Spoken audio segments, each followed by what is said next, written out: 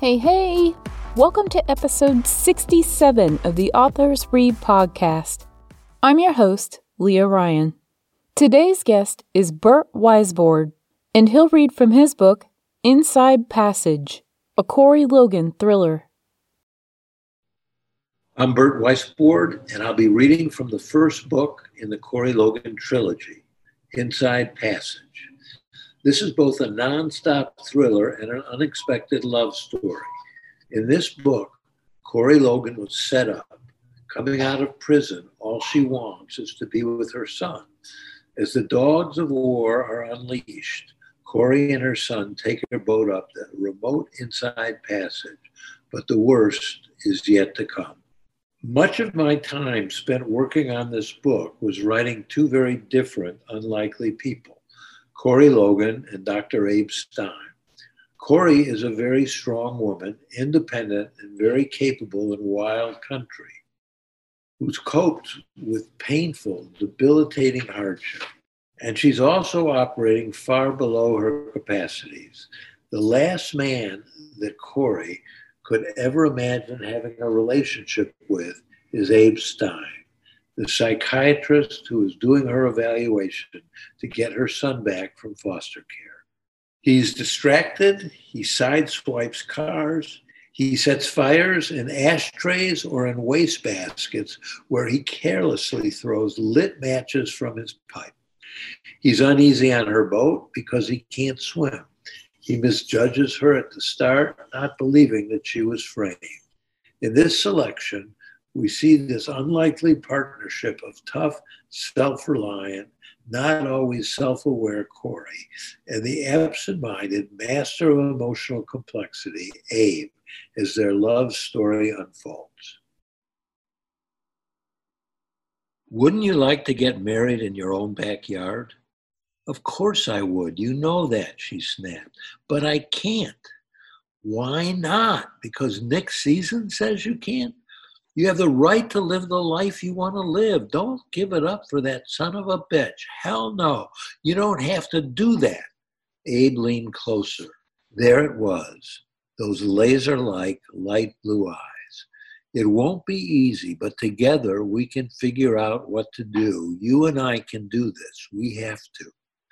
My God, what are you thinking? This isn't like psychotherapy. She held his eyes. We can't figure it out or work on it. It's not a head game. We have no evidence, nothing. Nick's a foolproof liar and a stone-cold killer, and he's going to be Washington State Attorney General. And he has to be stopped. Abe looked into their fire. It's not just about what you'd have to give up.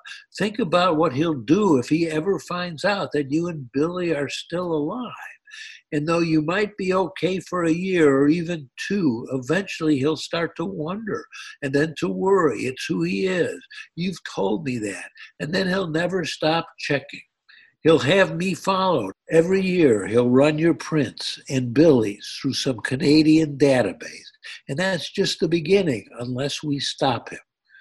And how do you propose to do that? Abe's bushy brows furrowed in a V until they almost touched. I understand the problem now. They touched. Corey had never seen that. Very cool. He meant business. He turned to her, full face. To begin, I'll comb my hair and look this devil in his shiny black eyes. What? What was that? Corey was dumbstruck. Eventually, she softly mouthed, what? And louder before he could answer. Aren't you afraid of him? He's very frightening, and I'm painfully aware of what's at stake. And of course, I see how very dangerous he is, and yes, that scares me. He scowled. But I have other feelings that are even stronger than my fear. What does that mean? What I'm afraid of, what keeps me up at night, is losing you. Nick wants to kill the person I love most in the world. That makes him my archenemy, my nemesis. What I feel for Nick is inexhaustible rage. He tapped his pipe against the log, emptying it into the sand. Then he carefully set it down. When he looked up, his expression had turned fierce. Abe took both of her hands. "Next season be damned. You're being crazy." She had never seen Abe like this. "No, I'm telling you how I feel. I want to marry you, Corey. I want to live with you and Billy in Seattle. I want to go to parent night at Billy's school. I want to take you guys to dinner at Tullio and for pizza at Via Tribunale. I want to fish at your favorite spots near Bainbridge. He'll kill us all." And Abe was really scaring her. "I have to keep that from happening. This isn't a storybook. Nick isn't like anyone you know. And this isn't an insight kind of deal. Look what happened the last time you tried to help. They almost got Billy and I had to kill someone. Look what almost happened last night. This time you and Billy and I, we could all die. Do you understand that?" "Yes, I do, but I won't let that happen." "Won't let that happen?" "No, I won't." "How?" "I'm working on that." "Working on it? How? You're going to comb your hair, look this devil in his shiny black eyes? What is that about?"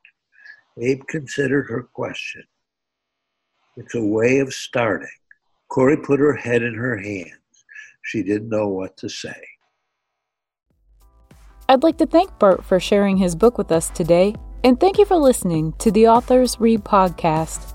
Be sure to check out the show notes for the link to the book. If you'd like to support the Authors Read podcast, please like, subscribe, or share. Until next time.